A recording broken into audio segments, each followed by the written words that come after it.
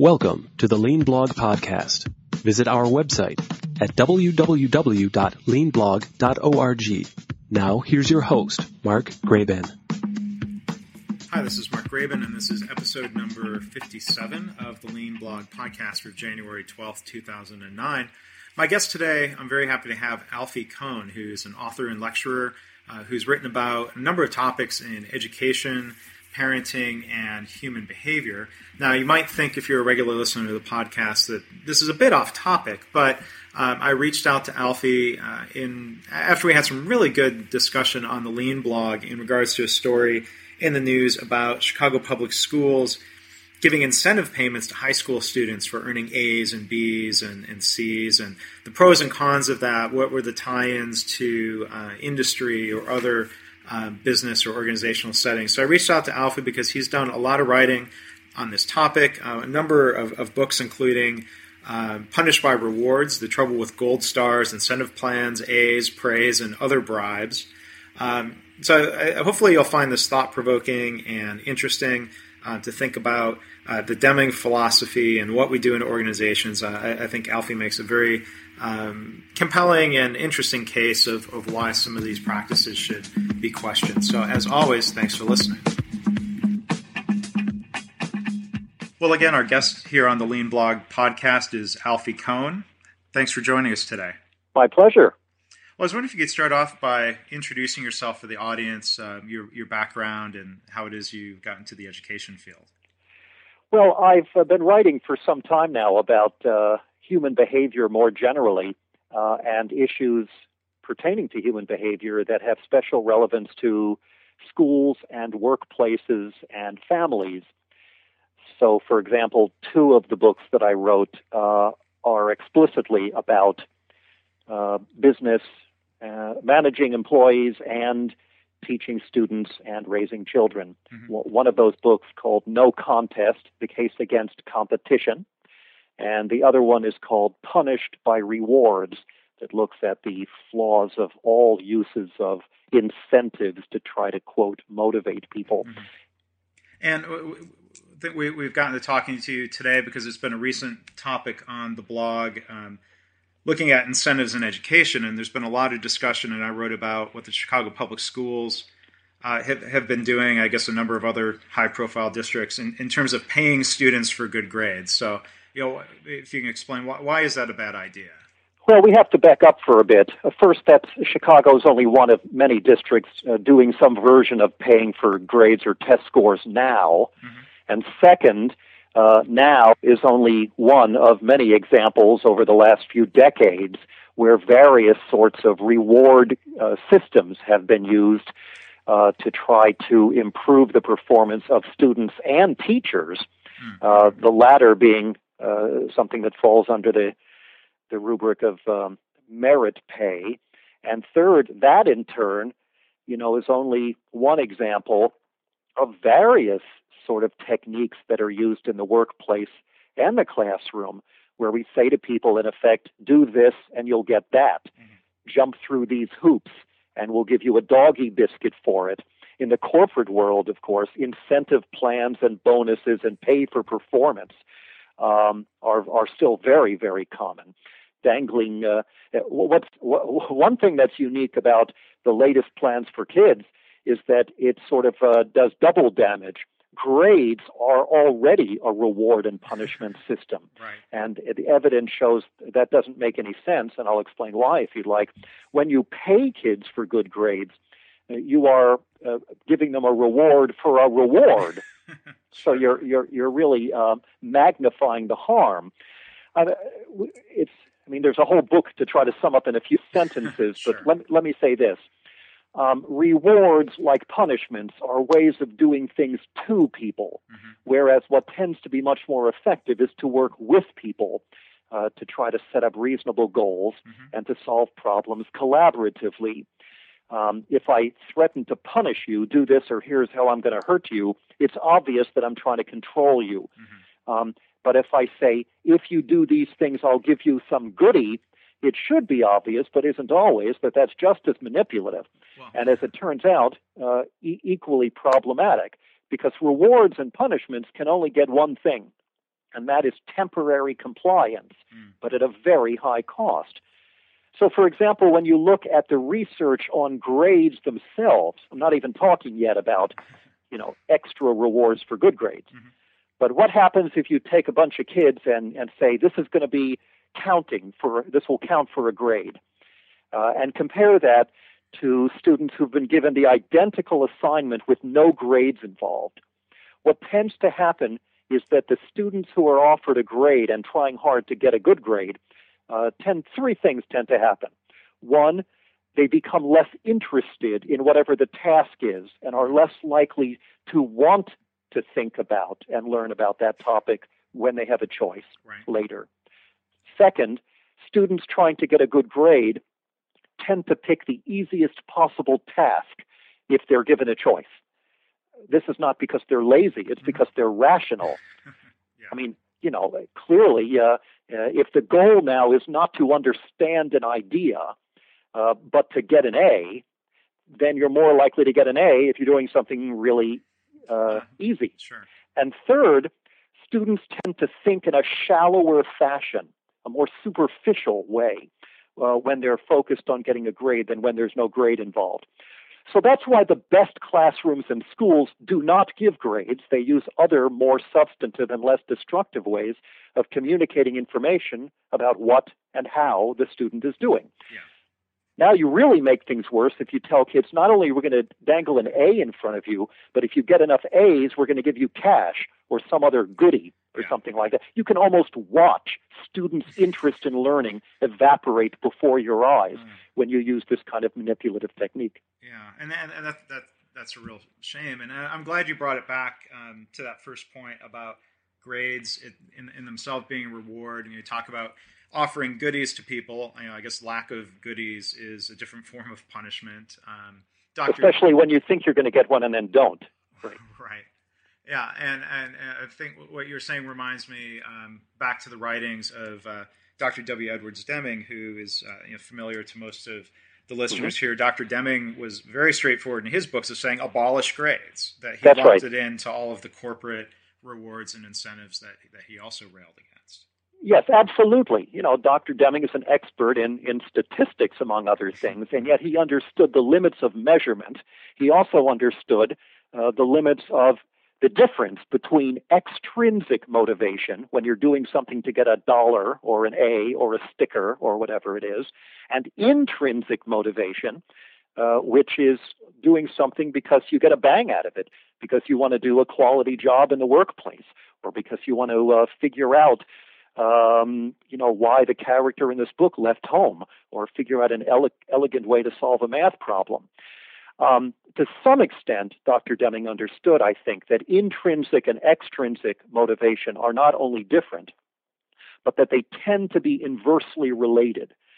More than 70 studies have found the more you reward people for doing something, the more they tend to lose interest in whatever they had to do to get the reward.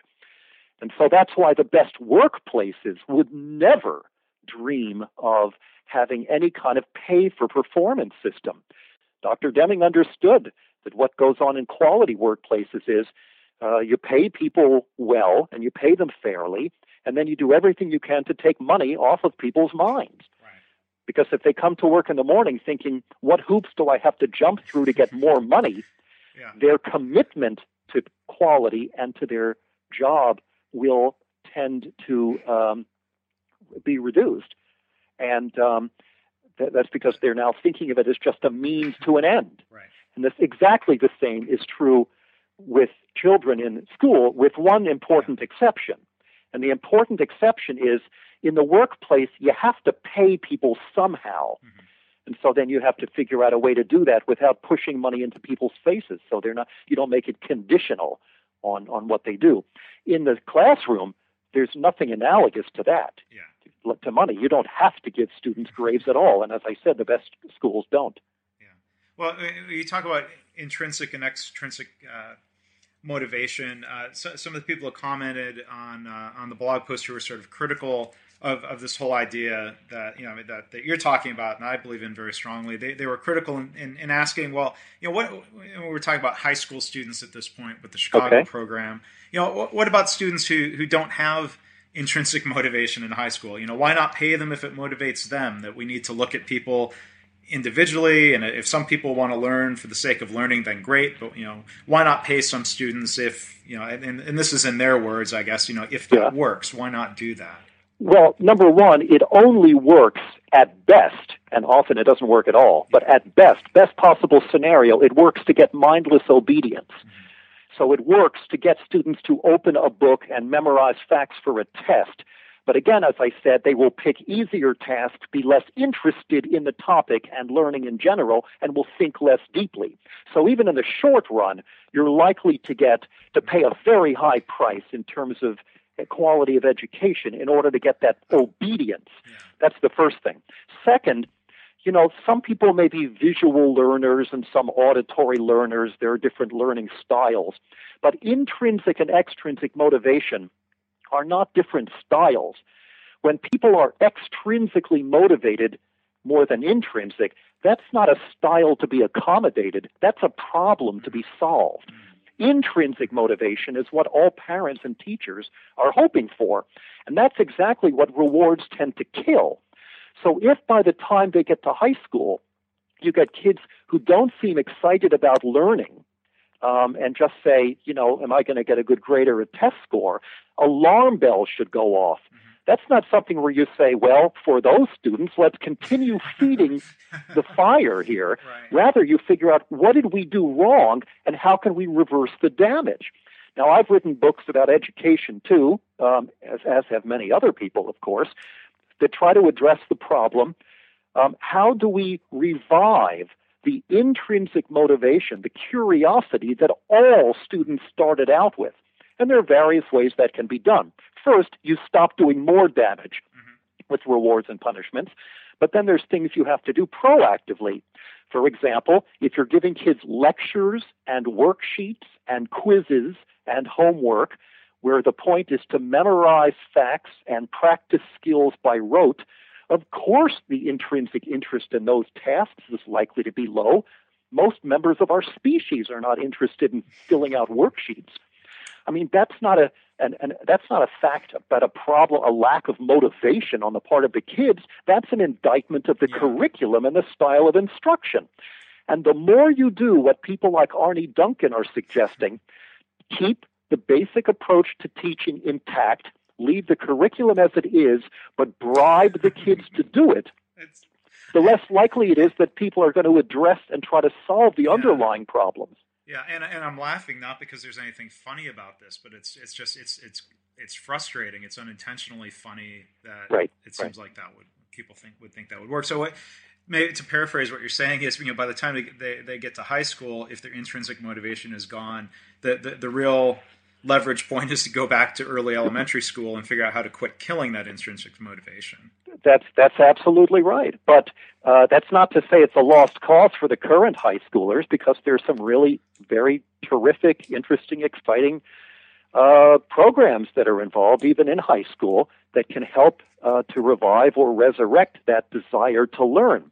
Right. You don't do it by bribing and threatening, and you don't do it by uncritically accepting the basic approaches to schooling that have gone on. Yeah. High schools most high schools in the United States are not really places for learning. They're places for listening and coughing back information on command. Yeah. So, of course, kids say, well, you better give me an A for it, But then the question is, to what extent are they real learners? Are they readers? Do they want to pick up a book? Do they have some excitement about creating a science experiment or understanding current events critically? As I say, it's a proposal like paying kids for good grades is multiply flawed. I mean, it doesn't help create learners. It actually does damage, first. And second, it doesn't solve the underlying problem, as Dr. Deming would say, the systemic problem in the school and the school district and the culture. But third, it distracts us from solving the real problems by thinking that the problem is with the kids. Yeah. They are insufficiently motivated, so let's give them a bigger doggy biscuit, and thus we'll have more generations given the same kind of outdated, unengaging kinds of teaching, and we'll have to keep jacking up the rewards to get them to do it. Yeah. And you mentioned Arne Duncan. I wanted to ask about him. He was, I guess, what most of us would think of as superintendent. I guess somehow he ended up with the title of chief executive officer.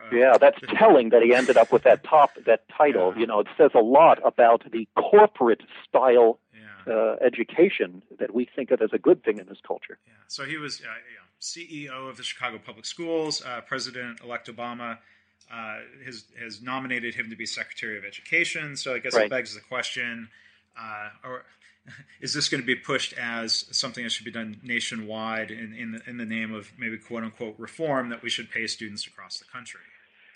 Yeah, I fear it does, and that's only one thing that worries me about Arne Duncan and other big city superintendents who are more corporate managers than educators.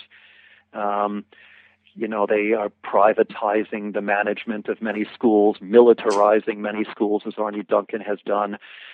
They talk about not about helping children to understand ideas and get excited about them, but they talk about competitiveness in the global economy as if that's what our primary purpose is for schooling children. Arne Duncan has no real understanding that I can see about better and worse ways of engaging students to make sense of ideas in classrooms. He's not an educator himself. He's more interested in the sort of top-down bribe and threat, raise the test scores approach. He doesn't understand that sometimes when test scores go up, parents should be worried and should be asking, what did you have to sacrifice for my child's education to get that kid good at filling out a multiple choice exam? So sometimes, in fact, these pay for performance programs for children are based on test scores, not grades. And there we've got, again, not just a bad method, but a bad end. Because we're not even using a counterproductive technique to achieve something valuable, like helping kids become good learners. Mm-hmm. We're using a counterproductive technique to raise scores on bad tests.